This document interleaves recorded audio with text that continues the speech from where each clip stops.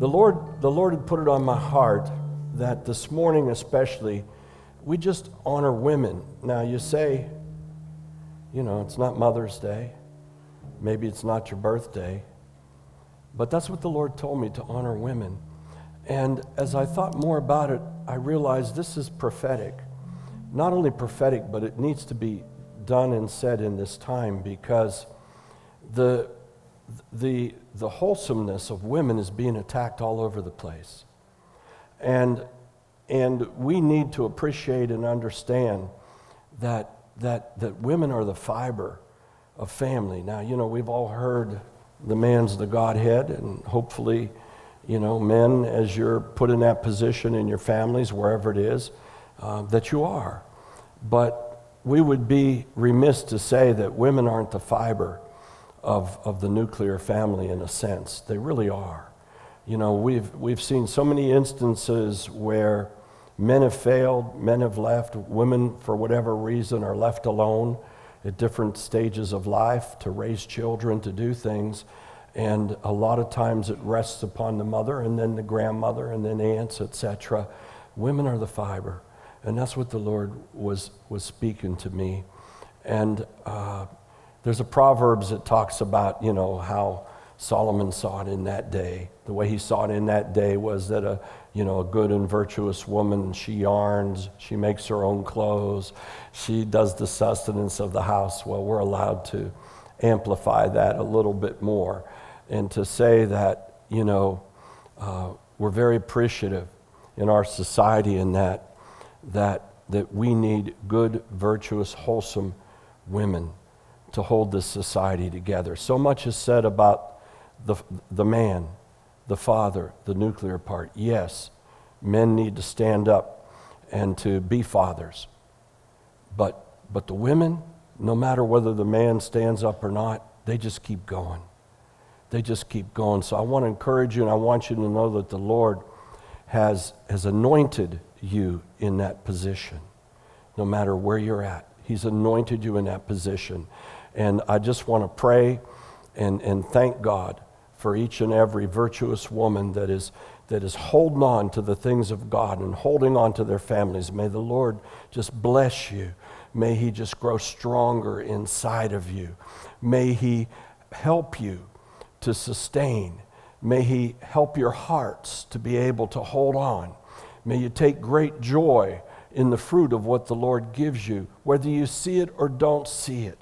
May you serve in relationships, in husbands, with grandparents, with children, whatever it is. May you serve with that, with a new, renewed joy and confidence that God is with you. No matter what stage you are in your life, it doesn't matter. The Lord loves you so much wherever you are that He just grabbed this fellow here in the middle of a cornfield and said, announce and bless to my women how much I love them and how much I care for them. And with that, it would be remiss if I didn't get that opportunity to thank my own wife for being so nuclear in our family, our household. She lights up with her grandchildren. Her first things to me many times are, can I make you breakfast? Can I get you something to eat tonight? Can I?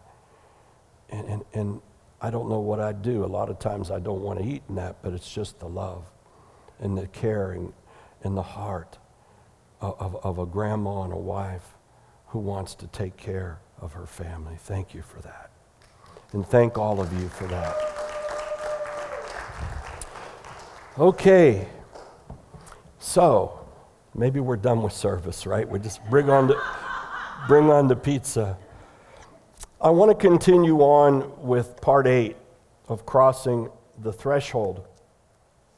And it's a very interesting time and season, and the more that I'm digging into this, the more I'm realizing that it's not just a series and that gets replaced by another series and moves on. I've done a lot of series in my lifetime. Some are 2 parts, some are 3 parts. One was 20-some parts. And basically what that means is that who's ever willing and kind enough to listen is taking a journey with me. I take a journey through these things. I'm not just regurgitating lessons. I'm taking a journey, so I invite you to take this journey and continue to take it with me. And I know where we're going to end up. We're going to end up as those that are prepared to prepare the way for the coming of the Lord. And in that instance, I've also realized I've become a little more sensitive to opposing messages. Now, what do I mean by opposing?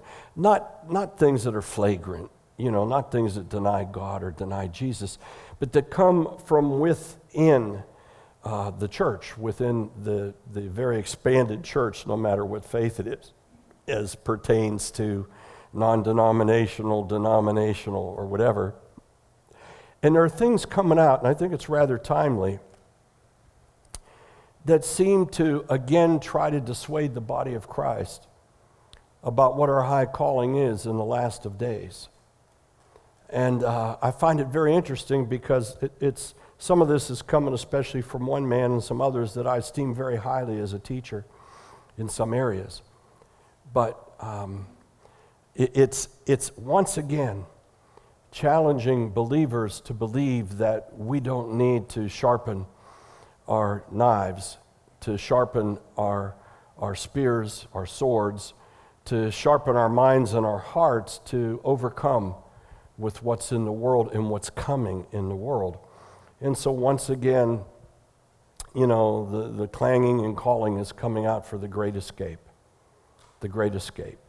The great escape has been spoken of since the mid-1800s when a little girl in Scotland had a vision, and she shared it with an evangelist, and the evangelist took that and he took it over to his friend who was writing Bibles in the United States, and it became some print inside the Bible explaining things, and it grew to become known as probably the most mysterious and thought about and provoking thing in Scripture for believers, called the rapture. And even though there's no such word, then it's a word for rapturus or caught away, and we hear all this stuff. Here's the bottom line. We can either raise people up in this moment to meet the moment that we're called to do, to overcome, and to not be so worried about being caught away and more concerned about being caught up in what God has us for the kingdom. And of course, then again, that always spurs the debate. Pre-trib, mid-trib, post-trib. Is the trib part of it? Is the trib not part of it? Are you good? Beloved, I find it very interesting and peculiar that as the time comes closer for us to realize that we're preparing the way, and it's a very difficult time on the earth, that those voices are once again starting to lift up. They're selling books, they're selling series, they're doing things, and some of them are so convinced, they're absolutely convinced that neither you nor I, nor they, should we live long enough, have to fight anything as difficult as what some have labeled a tribulation or a dark time. I liken that to telling an army to quit preparing itself, not to get physically or monetarily or emotionally or scripturally prepared for a war. That's very dangerous. That's very dangerous. So I, of course, am one of those who has been preaching it for a long time, that we need to understand the time we live in and what we're called to do, and then to equip ourselves and then do it. And then do it. And so with that, the Lord gave me this first message, which was crossing the threshold. And in crossing the threshold, I gave this illustration of what we might call a threshold, and that there are serious times in our lives and in our spiritual walks, and also chronologically in the history of time with God here on earth, where there are thresholds that are crossed. Some are bars that we see very vividly, and they would be crossing into a completely new era in time. For example, from the law and the prophets to John the Baptist, from John the Baptist to Jesus Christ. Those were definitive thresholds that changed the entire relationship that we have with the Lord. He had it with us, but we didn't have it with him the way we could. But now we're those that can worship him in spirit and truth. We have the righteousness of Jesus Christ. That was a significant threshold. And while we're not redefining the gospel and we're not redefining Jesus, we're embellishing that because that's what he's prepared us for. I am absolutely convinced we are crossing a threshold. And that threshold isn't one just to start another movement. It is the movement to prepare the way for the coming of the Lord. All that other stuff is peripheral. You know, if you really want to get overwhelmed with what happens with the resurrection of the dead, and et cetera, that's all wonderful stuff. And I believe we do get a lot of revelation about it, right? We know that the dead shall rise in Christ. That was very important to the Jews when the gospel was being preached to them, because they had held on to what David had said in the resurrection of the dead. And if you go to Jerusalem, you'll see coming down off the mount all kind of graves that have to be facing right towards the gate where the Messiah is supposed to walk into. And I believe he will, because there's scriptures that say that. His feet shall plant on the Mount of Olives, and he shall come down into his throne. What a wonderful day. What a wondrous time. All of that's wonderful. And when the dead rise up, it says that we will know him because we'll be just like him. And so I do believe that will be a time when right now to be absent from the body is to be present with the Lord. But there will be a time of the resurrection of the dead when you will have a body just like Jesus had a resurrected body, and your spirit and soul and all will become one again. But your body will not be subject to the same things it is here on earth. You will have a spiritual body as well. And, yes, we can take great joy in that little bit of time that Jesus was here on earth, and we got to see what his resurrected body did. He went and prepared a fish meal for his disciples at Galilee. He broke some bread, he ate some fish. He didn't need to. I don't think he was hungry, but he wanted to, so that's good news for some of us who like good food. We're going to get to eat. And with that body, we realize there's no pain, there's no more sickness. It's a resurrected body forever and ever. And we will know each other when we see each other because we'll be familiar to one another. So yes, that's all coming. That's wonderful stuff. But here we are in the great now and not in the great by and by. And we need to understand, what are we to do in the great now and now? My calling, my life, my heart is to cry out in the wilderness and say, we're in the great now and now. Prepare the way for the Lord. Make straight in the desert a highway for our Lord. I would love to tell you the desert is the world, but it's not. The desert is the church. The church. It'd be easy if it was the world. We just preach the gospel and we go evangelize, which we need to do, but it's the church.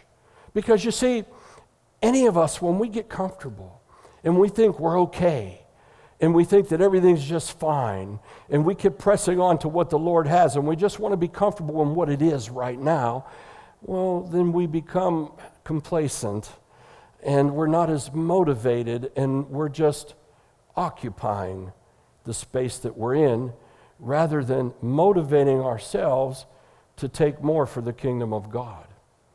And those of us who are alive today, we need to become overcomers. And we need to know that we're overcomers, right? We've said it. I'm recapitulating a lot that I've said with you so that I could get into a little bit of more meat here.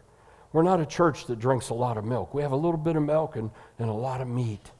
And so I pray all the time that the Lord allows me, as I'm teaching or preaching or ministering or loving, to do it with some milk and some meat.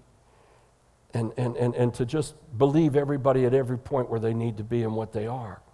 And so we understand that as overcomers, we need to overcome, right? If the only motivation we have is to leave, you don't need to overcome, right? If you're not going to be in Ohio in the middle of a snowstorm, you don't even need to own snow clothes, right? You don't need four-wheel drive. You don't need heat. Get rid of your furnaces, but you need to overcome. It's the same thing for us. We need to be able to overcome in this world that we're in, because not only is it dark, beloved, it's getting darker. It's getting darker. And we are the light. in the world, if God takes us all out, where's the light? And then we just say, oh, those poor people that are left, oh, they're going to have to do it. And then, then it gets even worse, right? The people that want to have our arrogant Christianity wearing on our sleeve, they'll come out and say, not only is God going to take us out, He's going to take the Holy Spirit with us. And all of you that are left, you got to do it on your own. Really? Boy, the devil doesn't like that, does he? Really? No. He says He will never leave us nor forsake us. Christ prayed that we would be one, even as He is one. He didn't say a half of one, take half of them away and leave the other half, and let's make a half of one. He didn't. None of that lines up with who God is. He's a redeemer, and He's had a plan of redemption that's a kingdom plan forever. And I was sharing just recently that our prayer, we say this prayer, it's called the Lord's Prayer. A lot of people say it and don't even know what they're saying, right? I came from a public school and went to Ursuline to play sports. They wanted me, they came and got me to play sports. My father was thrilled because I got a free tuition. At that time, it was $400 a year. You'd have thought I hit the lottery. And the first thing I learned was a prayer. Our Father who art in heaven, Thy kingdom come, Thy will be done here on earth. And as long as we got that prayer out and as long as I put it, I got all A's in religion without ever having religion. Right? Because to me it was just a study book. But now, when we say that prayer, Our Father who art in heaven, hallowed be Thy name. Thy kingdom come here on earth as it is in heaven. And I was sharing, that's not the Lord's Prayer. That's the prayer that the Lord taught us. That's our prayer. His prayer is John 17, Father, I pray that they become one, even as we are one, you and I, we and them, and that the world may know that you have sent me. That's His prayer for us. Our prayer, we're the ones, Father, let Thy kingdom come here on earth, even as it is in heaven. We are told to intercede to bring the kingdom here on earth. Not for the kingdom to take us from earth to there. That's not what we're praying, but that's what we're being taught. We're being taught to wait on that moment, and you'll get out of all this chaos and darkness and problems that are coming. Just wait on that moment. Instead of praying, come quickly, Lord Jesus, some people are saying, take me quickly, Lord. We got it. Forgive me. It's like trying to put your pants on through the pant leg instead of through the waist. We got it wrong. We need to humble ourselves and to realize we've been called at such a time as this to prepare a way to bring kingdom to earth. And we're the ones, we're those prayer warriors, we're those lovers of God, we're those teachers, those evangelists, those pastors, and hopefully fewer apostles and better prophets. We're the ones. We're the ones who take our place. And we wear those cloaks of humility, not those cloaks of identity. A lot's been said about identity, and yes, I've taught on it. We need to know who we are in Christ, but not so we can flaunt it to everybody else. You don't win people by flaunting them with how over spiritual you are and how much greater you are and how much more you know. Anyone who's an evangelist in here, anybody who loves to talk to a soul, you get to the level where they're at. You let them understand that you got it. You don't talk to them as if they're never going to be able to come out of where they're at. And some of us have a testimony that says, I've been where you're at. I got it, man. I know exactly what you're feeling. I know exactly what you're going through, but there's a way. And we have that compassion. We don't beat them over the head and say, oh, I'm Apostle Frank, and someday you might be an apostle, but I don't think so, but I'm an Apostle Frank. That doesn't get anybody anywhere. We wear cloaks of humility.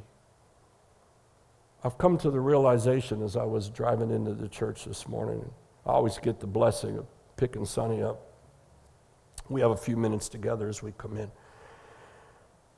And I was saying, Lord, I finally got it, what the sackcloth is. That's repentance. He's cloaking us with sackcloth, spiritual sackcloth for this moment, that we walk with repentant spirits. And why is that so important? Because let's go back to the laws of creation that were unfolded to us in the very first 2 chapters of Genesis, and back in the third too, to the third. But in that it says he made every kind, and then he put a law down and said every kind comes after its own kind. And then after creation, he created pro-generation so that we would bring forth our own kind. Humans bring forth humans, both male and female, not one or the other. Not male and male or female and male and female. And the same with animals, right? There's just some really low amoebas, not amoebias, amoebas and stuff that divide themselves. I don't understand that one. It's beyond my pay grade. But we bring forth our own kind. That comes from the physical realm into the spiritual realm. That's a manifestation of the spiritual realm of God. Jesus, the firstborn from the dead, brought forth his own kind. He's the first fruits of the resurrection, brought forth his own. Can any of us do it like he did? No. Can any of us do it at all? Absolutely not. But he and us and him, we can do what he does. That's recreation, that's new creation, but it's creation.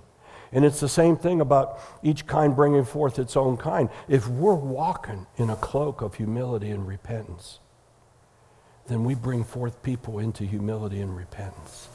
But if we're walking in arrogance and pride, what are we saying to them? You be like this, but I'm like this. I'm here and you're here. No. If we're really walking in repentance and humility, we're here and we put everybody else here. That's called serving. Jesus made himself of no reputation. Let this mind be in you that was also in him, who thought himself of nothing and emptied himself out to become lower, even to death. That's real humility. That's the stuff that gets the world, but not only gets the world, it gets the church. So I, for one, and I believe you too, we're in the desert of the body of Christ. And the body of Christ is in a desert. It's so many different islands. So many things being preached to people to be here, be there, be this, be that, do this. Don't do that, don't do this. Don't be with them, but be with them. Give to me because I'm the one who's called to the world. I need money. I need to fly in a bigger airplane to get to the world while you're trying to pay your heat bills. Give to me. Buy my book. My book's the right book, even though it says the same thing 100 other books or 1,000 other books said. You see where we've gotten? Do you think that's pleasing God? I'm not trying to say people are going to miss God. Thank God he's generous. Thank God for the righteousness of the blood of Christ. But I'd prefer to be one of us, all of us together who say, Lord, we got it, and we're serving you in the way we were called to serve, to prepare the way for you coming, Lord Jesus. Come for a bride. Do you think there really is a bride of Christ right now? I can answer your question. If there were, he'd be here already. What groom leaves their bride hanging out at the threshold and doesn't bring them in the door? What groom says to the bride, stay out there in the cold, I'll tell you when you can come in? Or what groom goes across the threshold and with joy and love takes the bride in his arms and carries her across into heaven? He's not here because there's no bride. You say, Pastor, that's tough. No, that's real. The bride, needs to be prepared. There's no bride at the threshold right now. And we're the ones preparing the way. Who are we preparing? The bride. Do we have to deal with, making sure that the earth is all green for Jesus to come back? It's his earth. He'll make it as green as he wants to. Do we have to make sure that everybody believes our doctrine for him to come back? Thank God, no. Do we have to try to become better in the things that we do? Yes, but not because that's what's going to bring him back. We need to walk as a body of Christ in repentance and humility with compassion and a desire for God. We're the modern day John the Baptist. He had one mission. He prepared all his life for it. And as it became vivid to him, he was making a way out in the wilderness. And he began to baptize people not into Jesus Christ, certainly not into the Holy Spirit, It was a conversion baptism to do what? To repent. He was preparing them spiritually to have a cloak of repentance so that the Lord could come. And when the Lord came, people beginning to have a hunger and a thirst that the old way wasn't right. And then the one who can bring redemption came. And it's the same with us. The one who can bring redemption will come, but we're the agents here on earth. Now, that is a prelude to this. I began a few weeks ago to talk to you about Abram, who became Abraham. And I was really, I've taught and done stuff on the Abrahamic covenant, et cetera, and the promise of Isaac and all that stuff. And but this time as I was brought back into it, I began to ask the Lord, why are you putting this zeal in me about Abram again? I mean, really, it's about 10 chapters that we go with Abram, starting in Genesis 11 to 12. And then as you read them and you really get in depth into it, you begin to see the transition of crossing over a threshold. Do you know what his name comes from? It's a Hebrew word called Avar. You know what the root of it is? Crossing over. So I said, oh, wow. Okay, Lord, Abram, we're part of that covenant, the Abrahamic covenant. We're going to touch on this stuff. I don't have a timeline. I don't care how many parts of a series it becomes, irrelevant to me. We're going to touch on it, but we have been blessed in that Abrahamic covenant, which means that if we're part of that blessing, and that blessing was bestowed upon somebody, a man named Abram, who was told to come out and cross over, and then had to learn and experience how to cross over multiple times between his 75 years, 100 years, and until eventually when he passed away. At 100 years, he had to promise Isaac. At 75 years, he only knew one thing: come out, cross over. Come out, cross over. And then there's multiple stages to his crossing over. We're going to try to hit a few of them because each one of them is relevant to what we can understand about crossing over the threshold and coming out. He had to come out of Ur. We have to come out of a sick bride. And we've got to invite other people to come out of a sick bride. Who wants to go to the altar with the wrong woman?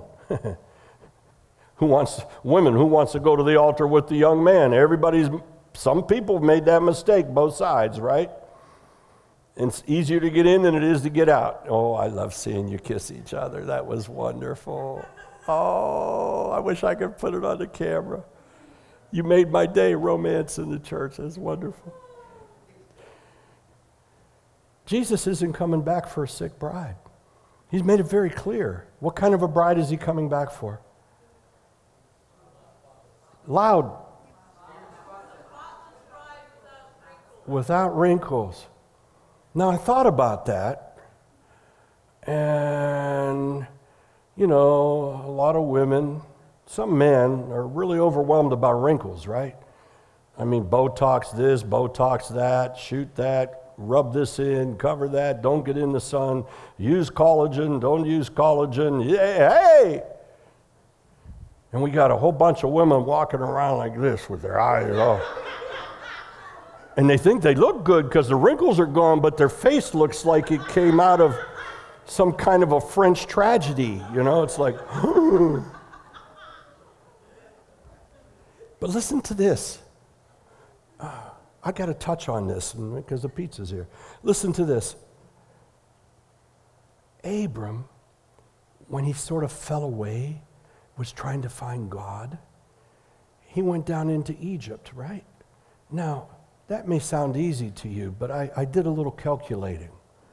And can we put the map up and turn the lights down a little? I asked Dwayne to try to jump this map for me.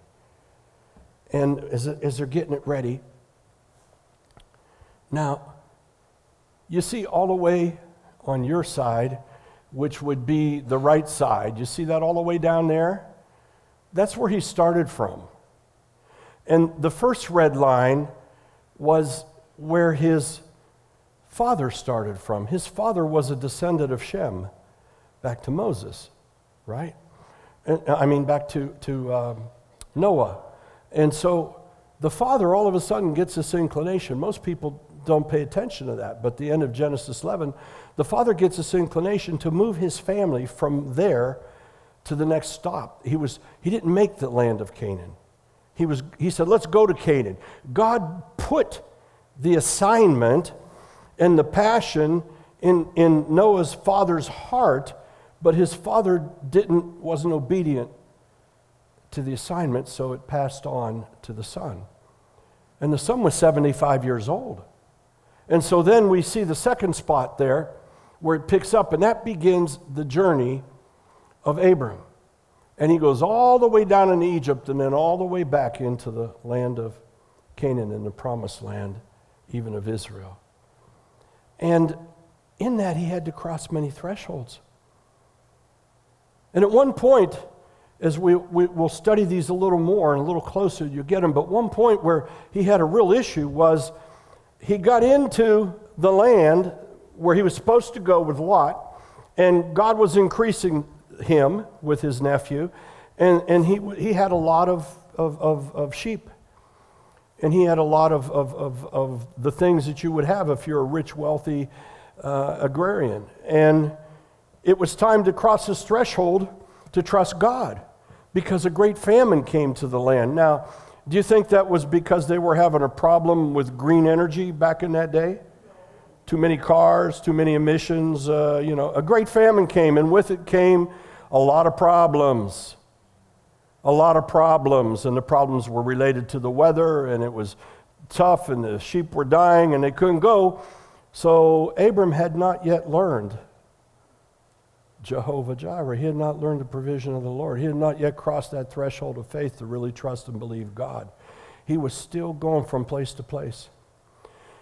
Some, if you add up the mileage that he totally took his people around and around, it was over 1,500 miles. Some say 2,500 miles, because a lot of the mileage was figured out by straight, and you can't walk straight. He came to that threshold, and there was a lot of famine. So he rounded up his family and all of his goods, and what did he do? He went down to Egypt. He went to the God of the Pharaohs. He went to the place, and he said, I don't understand it, but Egypt's rich and plenty. There's a lot of grass, and you just don't go into Egypt and say, here I am, we're going to take your grass. It means he had to tithe to the Pharaoh. He had to pay to be in there. He had to make some kind of a commitment. And in that instance, you could take that off for a moment. We'll use it again another time. In that instance, he began to think with his mind, and he began to think about his wealth, and he became fearful for his own life. Now, at that time, we could only imagine he was probably at least in his 80s, if not more, because he had Isaac at 100. He left at 75 with his father's place. He got to where he was going, and he went down into Egypt. You don't go down into Egypt in a day.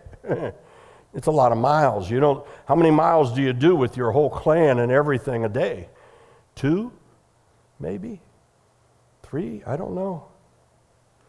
And he pulls his wife in, his loving, beautiful nucleus of his household, Sarai, whom we understand according to that Bedouin culture, they were probably joined together at a very young age. She, 10 years younger than him, so she probably was just becoming a teenager, and he was a young man, and the mashad was made, and Sarai became his wife. His wife. At least his wife for 60-some years.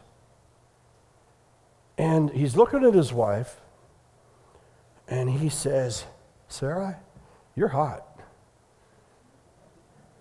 You got no wrinkles. She's in her 60s, maybe she's 70. And he said, I'm always jealous about you. I got to smack and beat all these people that look, but I'm going into Pharaoh's land, and I won't have any authority. No one's going to, and they're going to look upon you and see how hot and beautiful you are. You're going to want it for yourself, and he'll kill me to get you. So if you want your husband to be alive, you got to tell him you're my sister. Abram, Father Abram, to whom God accounted righteousness? Really? I mean, forgive me, but on the street they would call that pimping out your wife. Yeah, I know, it doesn't, but that's fact. Is that not fact? Yeah, it is. And we don't like such things, do we? We would look at that and say, that nasty guy. He doesn't even love his wife enough. And then something happens. She does indeed get into Pharaoh's place. And she's there in one of his temples and getting prepared, going through the preparations to become his wife. And God got angry. And it says that God sent plagues into Pharaoh's place and into Pharaoh. He didn't tell us what the plagues were. You see, the only plagues we know about were with Moses, but these were the first plagues. And why did God do it? Why didn't he just deal with Abram? Why didn't he just, pick Abram up out of his bed and slap the snot out of him and say, I'm going to take all your wealth from you. Look what you did. No, he dealt with Pharaoh. Doesn't seem fair, does it? I mean, Pharaoh was just minding his own business, having other gods. Just taking whatever he wanted, whomever and wherever he wanted. And then somebody tells on him and says, that's Abram's wife, and Pharaoh gets mad at Abram, but he doesn't touch him. He said, get out of here. You lied to me. You could have brought all this down upon me. I could have married your wife. I could have committed adultery and not even I do, but I'm getting your God mad and your God is taking it out on me. Get out of here and take all your stuff with you. You see, what do we learn from that crossing the threshold? We can mess it up. And we could begin to do things our way or a cultural way or some other way and say, oh, well, we're just abiding by the call. No, you're offending God. And Abram had to learn that lesson because he feared Pharaoh more than he feared God. And we have to learn in the body of Christ preparing the bride not to be fearing people more than we fear God. God is numero uno. And without the fear of the Lord, there's no wisdom, there's no obedience, and there's no glory. So, Abram goes back to where he came from. It doesn't say the famine went away. It leaves it open a little bit in the scriptures. But he went back to the famine wasn't over. And he went back with everything he had, but guess what? It said he became very rich. The word's rich, wealthy, rich. And all of a sudden, he learned something. And we'll see in the scripture. We're gonna benchmark each one of these thresholds. I'm just sort of giving you an overview of Abram, the one named crossover, who later was renamed Abraham, who says the father of many to cross over. And the father of many to cross over, God made a covenant with him, and we are those inheritance. We're the inheritance of the Abrahamic covenant. And we learn it in Hebrews and Romans and Acts. It's all over the place. That God is blessing us in the Abrahamic covenant, and that means that we're the ones, come on, who have it in our spiritual DDA to cross over. So I'm just not echoing words that don't make sense. You're in a prophetic house that has teaching. We're learning from the prophetic word of God, not just history of what our father Abraham is. And we're descendants of him, both physical and spiritual. Both physical and spiritual. We got the DDA and the DNA. We got them both. And he had to learn certain things on his path. He had to come out. He had to leave his father's house. He got close to where he was supposed to be. He got lured away because he didn't have enough faith to believe, or he wasn't obedient enough, or it just looked better to go a different route than what God gave him. That's why you'll see, I pray God every day, don't let me go to the left or the right. Let me stay straight. It may not be popular, but let me stay straight because I fear God. And when you fear God, you don't have to fear anything else, and you'll find out you don't. You don't have to worry about Are you going to do something wrong that's going to offend somebody in your worship or in how you teach or what you do or how you practice? You don't have to worry about that because God told Abram, he came to him and he said, I'm your shield and I'm your provider right after that. He got the revelation. It isn't Pharaoh. It isn't you using what I give you, the substance of your wealth and your richness and the servants that you trained in your own house, which he was very proud about and arrogant about. He said, put all that aside, Abram. It's me. Now go back into the land of famine and I'm going to prosper you there. I don't know how God did it. Maybe Abram had a little cloud over his head and it rained. But we've seen it.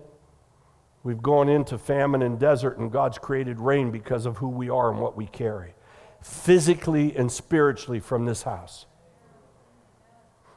We've seen it. We've experienced it. So I think that's what happened with Abram. And he got that revelation. Now, why did he get it? Because God was preparing him for his massive crossovers. There were a couple more coming. There was a couple more times for him to go across the threshold. But you know, one of the things that's very common, read starting in Genesis 12 and go until Abram's off the books, out of the book. Read it. One of the things he did, everywhere that he crossed the threshold, he built an altar to God. How do you even know to do that? How do you know to do that? Certainly didn't learn it from Noah or Shem. I mean, let's face it. You know, Noah built the ark and then didn't quite do a few things right. And he certainly didn't get it from Adam and Eve. Where did it come from? It came from God. God entered into a relationship with Abram, and he just, I hate to use the word instinctively, I believe spiritually, he became humbled, but he also became desperate. And he'd come to a place and he'd build an altar for God. And you know, when he came out of Egypt, where he went? Back to the altar, the last one he built for God. He went across the threshold to the wrong place, had to come back and go back to go for a reset. Beloved, there ain't enough time for us for resets anymore. We need to get set and not let anything distract us or detract us. And you know what? Whether you become popular with 1 or 1 million, it doesn't matter. What matters is you're protectors of the kingdom of God coming down here on earth. That's who we are. And we set an altar where we're at. And that altar becomes the new threshold. And we don't use that altar as our final place, and we don't go backwards. We go from that threshold to the next threshold. And ultimately what happens is, fast forwarding, you know, Lot and he, they divide when they come back. All of a sudden, instead of addition, what's God do? Come on, help me out. Division, subtraction. God's not going to heal the whole body of Christ without division and subtraction. That's a prophetic word and it's real. People need to come out of what they're in if it isn't the right thing with God. And people need to subtract stuff from our lives that aren't the right things of God. And God always does that. And so Lot came out with Abram, and even though Lot had seen everything, and maybe he lost a little confidence in his uncle because of the whole ant thing with Pharaoh, but they both were rich and wealthy. But where God sent them to, now listen, I'm filling in holes for you. Where God sent them to was still in the famine, and there wasn't enough for both of them. So what began to happen? The herdsmen began to fight amongst each other. The shepherds, come on, the shepherds began to fight against each other. The shepherds of these sheep of Lot and these sheep of Abram began to fight over the grass. The people are the grass. There was competition for the sheep. And there were rules set up by Lot and rules set up by Abram, and the two rules weren't commingling. So Abram said, Lot, it's not good that our shepherds fight amongst each other. So you choose which way you want to go. God gave us this land. If you go right, I'll go left. If you go left, I'll go right. And Lot, without any spiritual eyes, he looks to the right and he says, Jordan. Jordan's words he uses are like Egypt. It's like Egypt. Going to Jordan is like Egypt. They got plenty there. He didn't bother to ask who it was or how they were living or what they were, so he chose and he went. And Abram went the other way, and Lot went into Sodom and Gomorrah. And there's a few words for it described. A place of sinners which were exceedingly evil and sinful. Exceedingly. Now, you don't think Lot knew a little bit about that? You don't think little younger nephew, my uncle doesn't really, I'm going to have some fun. Let me get down there with these people. These people, you know, they're having some fun down there. My uncle, he's building altars. Ultimately, Abram had to go save him. And he had to beg for the opportunity to go save Lot and his family. And he does. And he does it with 300 and some of his servants that were trained by himself. He conquers 4 or 5 kings.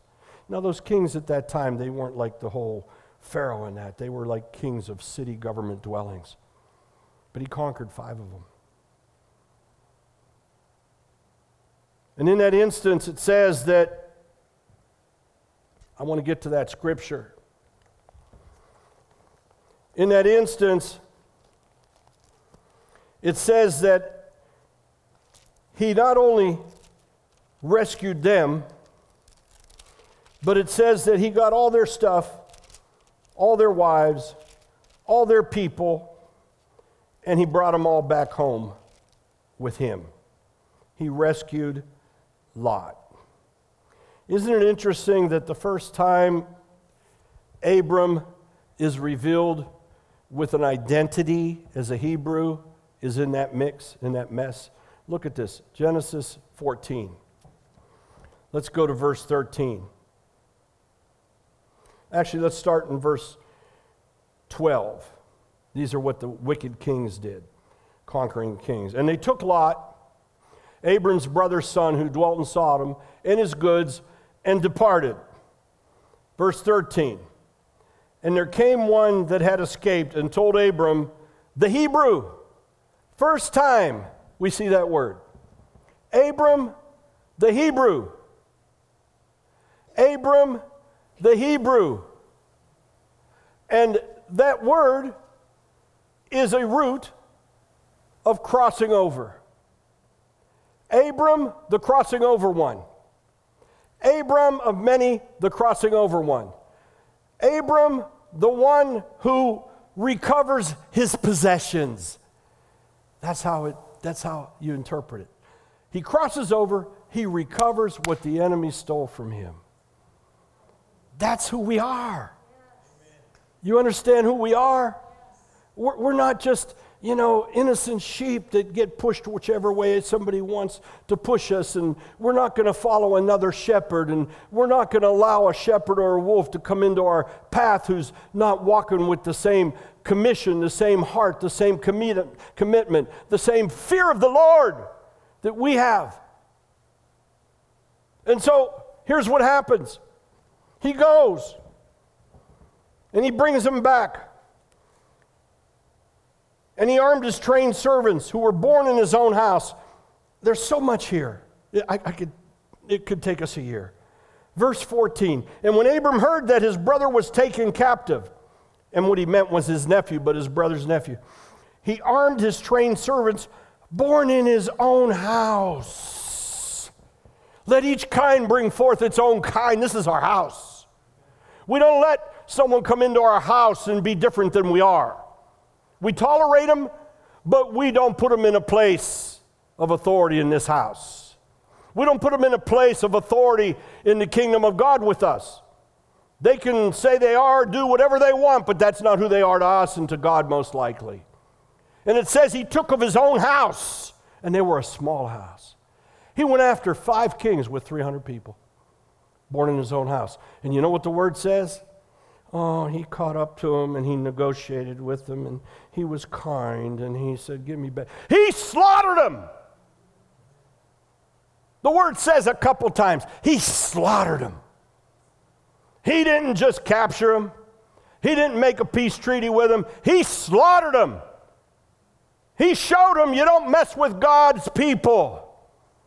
And he took back his stuff. But then something weird happens. Because you see, he crossed over a threshold. He learned to be a warrior. He learned to go after his own. He learned what God does. God goes after his own. He learns that you don't need a lot to go after the things of God. You just need people from your own house. And he crossed over that threshold. And it says that he brought back all the goods. But then something happens, and we're going to take this by verses and then we're done. Genesis 14:17. And the king of Sodom went out to meet him after his return from the slaughter of the other king, and all of the kings that were with him at the valley of Shavra, which is the king's dale. Right before that, you know where the king of Sodom and the king of Gomorrah went? They went towards the Dead Sea. And it says they fell in the salt pits. They were slimy. The other ones took off beaten feet towards the other area, to the high hills. And he chased them and slaughtered them. So they lived because they fell in slime. So they come out slimy. And they say, oh boy, he just killed all of them. He just chased Chadornade, that other king, and he slaughtered them. That's what he's going to do to us. And they come up out of the slime pits. The king of Sodom, the king, comes out of the slime pits to beg. And at the same time, somebody else shows up. Verse 18. Then Melchizedek, some say Melchizedek, it's Melchizedek, king of Salem. Salem what? The foreshadow of Jerusalem. Salem, Jerusalem, Salem. The eternal capital. The one that God says is the apple of his eye. The one that today is being fought over, where they want to annihilate the Hebrews, the ones who crossed over. They want to get rid of the crossing over. They want to destroy the threshold because the king of the Jews is coming back across another threshold and walking into that place. And the word of the Lord shall go forth from Jerusalem to all the corners. Come on, don't we see it? No, I'm going to just fly away, Lord Jesus. And I don't need to see any of this, not me. This is on those poor suckers that aren't even going to have the Holy Spirit. Come on. You see why I get angry? I'm not mad at anybody. I'm mad at it. I'm mad at the thing, and that's the way God raised me. And I don't care who says it and who doesn't say it. I don't care what president comes forth. I've stood in front of a couple of them, and I've said, if you divide Jerusalem, you're going bye-bye. I prophesied it to George Bush Sr. when he promised them that if they would take the scuds, and they took 39 of them, the lashes of our Lord. And don't fight back. Not only will we preserve you, we'll give you the money to resettle. The Jews that are coming in from Aliyah and coming in from Egypt will give you the money. And then he changed his mind. He said, we're not going to give you the money unless you give up half of Jerusalem. And to him and to all that would listen, that was in January, I said, he's done. His popularity after the war was higher than any president has been seen since World War II. 92%. Unbeatable. Some little farmer out of Arkansas came and beat him. And those who touch God's anointed better deal with themselves. And I don't care who's running for president, who's president. They touch Israel, because that's his place. So this Melchizedek, he shows up. And listen what it says about him. King of Salem brought forth bread and wine. Bread and wine. And he was the priest of the Most High God. First of all, he's a king. Second of all, he's a priest. What are we? Are we kings and priests?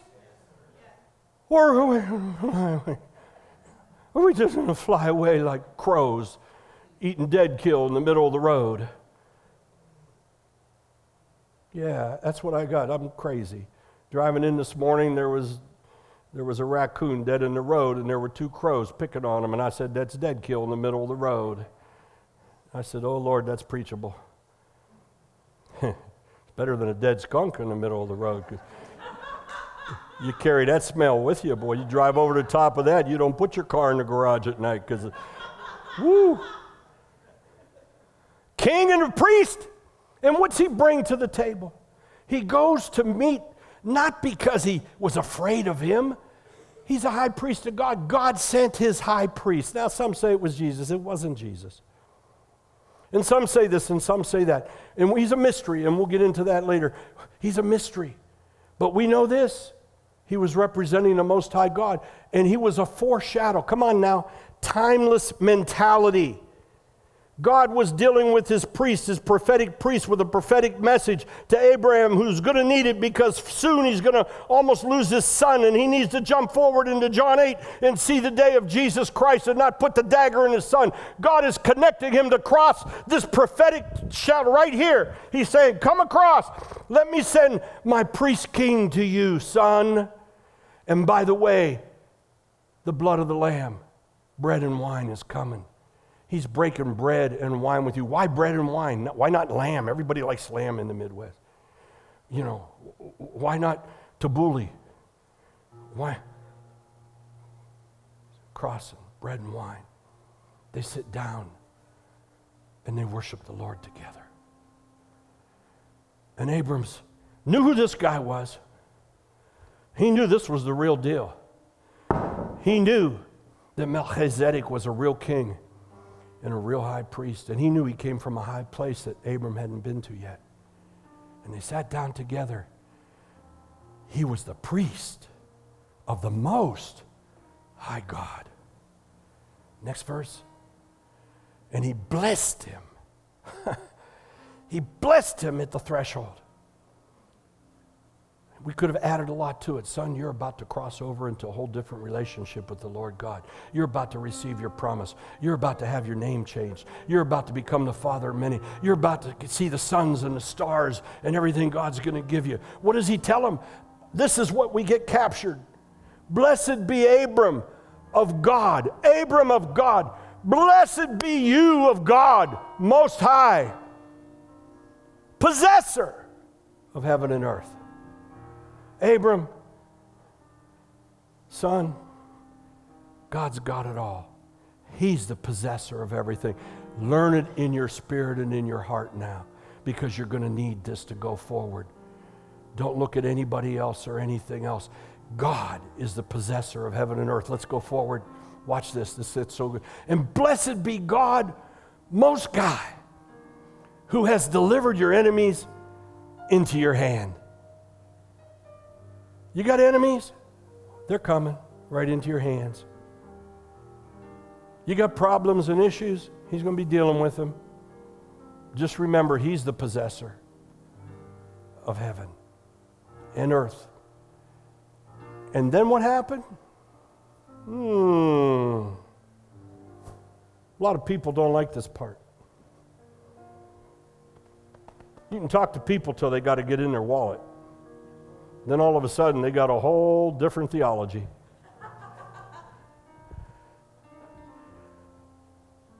Abram gave him a tithe. Go on, of. Now the king of Sodom said to Abram, give me the persons and take the goods for yourself. No, you went too far ahead. Go back one. And he gave him a tithe of all. I'm sorry, next one. Now Sodom speaks up. Here's the interesting thing. I don't think Sodom was at the table with Melchizedek, but he was in the place. Because they're having this sort of intertwined conversation. Abram's getting this revelation with the Spirit from the Most High God, and on the other hand, you have the most low Sodom king who's slimy, came out of the salt pit. Isn't that God? Two people in the same place getting affected a different way. You can be in a place of miracles and never get one because you got slime. you're coming with a slime mentality. And the other person's coming with the God Most High mentality. So Abram, he's not going to get pushed off the mark that fast. How many of you know that the minute the Lord gives you a blessing and the minute he speaks something into eternity and everybody hears it, the devil's going to come and try and steal it right that moment? How many of you know that? Only a few of you. Well, just believe me then. How many of you know that? You need to know that. You need to understand that. A blessing doesn't mean it's over. It means it's just began. It means you just crossed the threshold. Now get your left and your right out because you're going to have to smack Pete and repeat. Don't walk backwards. Stand strong. So Sodom, he wants to negotiate because he don't want to go back to the slime pit. He don't want to get slaughtered. He just wants Abram to go away. Take Lot, take your stuff, get out of here, just like Pharaoh. Next one. But Abram said to the king of Sodom, he should have said, you slimy pig. But he was a little nicer than me. He said, I've raised my hand to the Lord, God Most High, the possessor of heaven and earth. Can you imagine the anointing that was on him from Melchizedek at the moment? He couldn't even get into the fray with Sodom. He couldn't even sit there and begin to talk to him on his own terms. He says, yeah, I raised my hand to the Most High, and I've seen the revelation of the Holy One, the possessor of heaven and earth. He couldn't even explain it any more than that. The anointing was so strong. Next verse. That I will take nothing. Listen to this. Not even a thread to a sandal strap. I'm not even taking a shoelace from you, you stinking bum. And that I will not take anything that is yours, lest then you should say, I made Abram rich. He got it. He got it. He crossed the threshold with the people of his own house. He went back and took what was his. He received the blessing of the Most High Priest, and he tithed. And, he tithed. Somebody help me. He tithed. He tithed. Come on. That was his worship. Tithing isn't stopping worship. Tithing is priming worship. That was his worship. He tithed.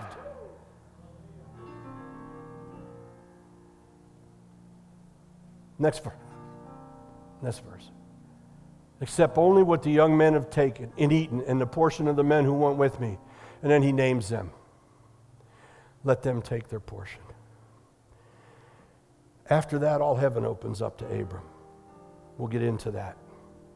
After he received the word and the revelation of the possessor of the Most High God, after he realized how important it is to protect God's glory, he was protecting God's glory.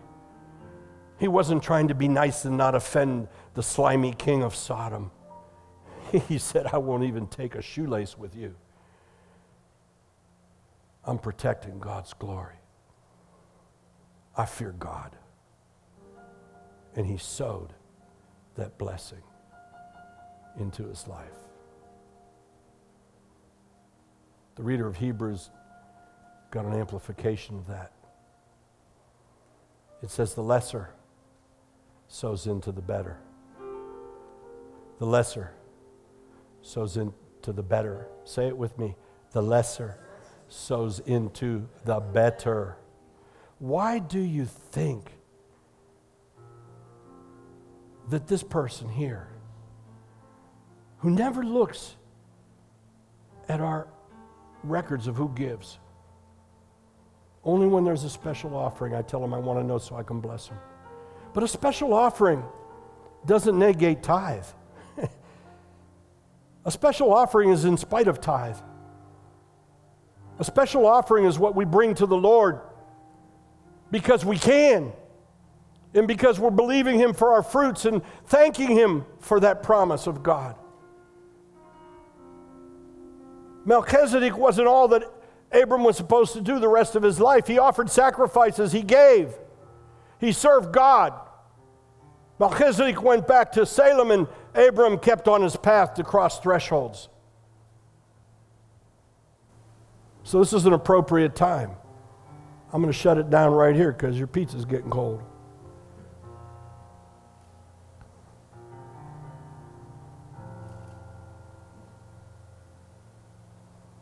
Some of us, I'm not preaching at you, some of us sometimes we forget the opportunity for a special offering and the opportunities for tithe. Sometimes we do. We do. I've missed some. I found some. I try not to miss them.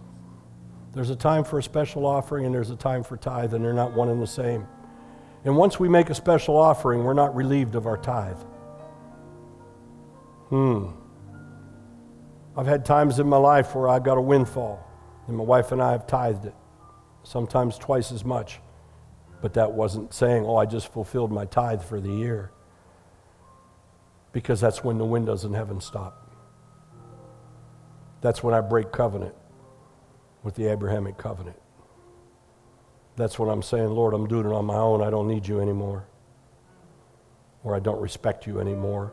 Worse than that, I don't fear you enough. These are serious moments of crossing thresholds in our lives. If you need to cross a threshold from poverty into sustainability, don't rob God. What you're robbing God of is going to rob yourself. You want to believe God for abundance and plenty? Then meet God at His call. He says, test me in this and see if I will not open the windows in heaven to bless you. Because He realizes it's hard for us, right? He realizes it's hard for us to reach in our pocket and to give in faith. Sometimes harder than not, especially when we're going through tough times. Been there and done that. Once I learned this lesson, never stopped. I might have stumbled a few times, but I never stopped. And God's been faithful. So I can say it to you from experience and from the Word of God and as a preacher. It's true. Most High, King, Priest. As kings and priests, we're supposed to live in that Melchizedek revelation.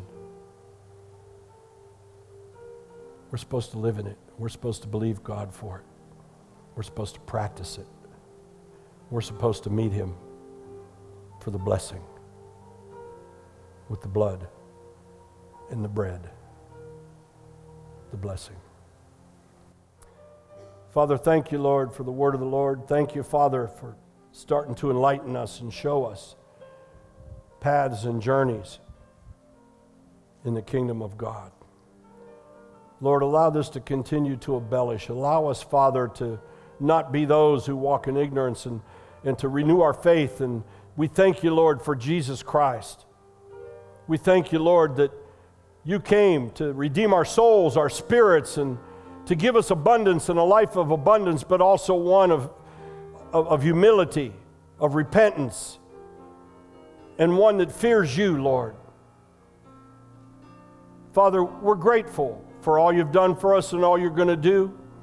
And we live in the present now with you, Lord, not looking back and not anxious about the future, but walking in the present, timeless mindset that you walk in, Lord, for time has no hold on you, so it should not on us. Be blessed, O Lord. Let this word sink into our spirits. Let us understand that we come from a covenant of crossing over so that it becomes so natural for us in the spiritual realm, if it could be, to cross over again, and then again if we need to, and then again if we're allowed to. Bless us in this, Lord. Be with us. Be blessed, O Lord. In Jesus' name, amen.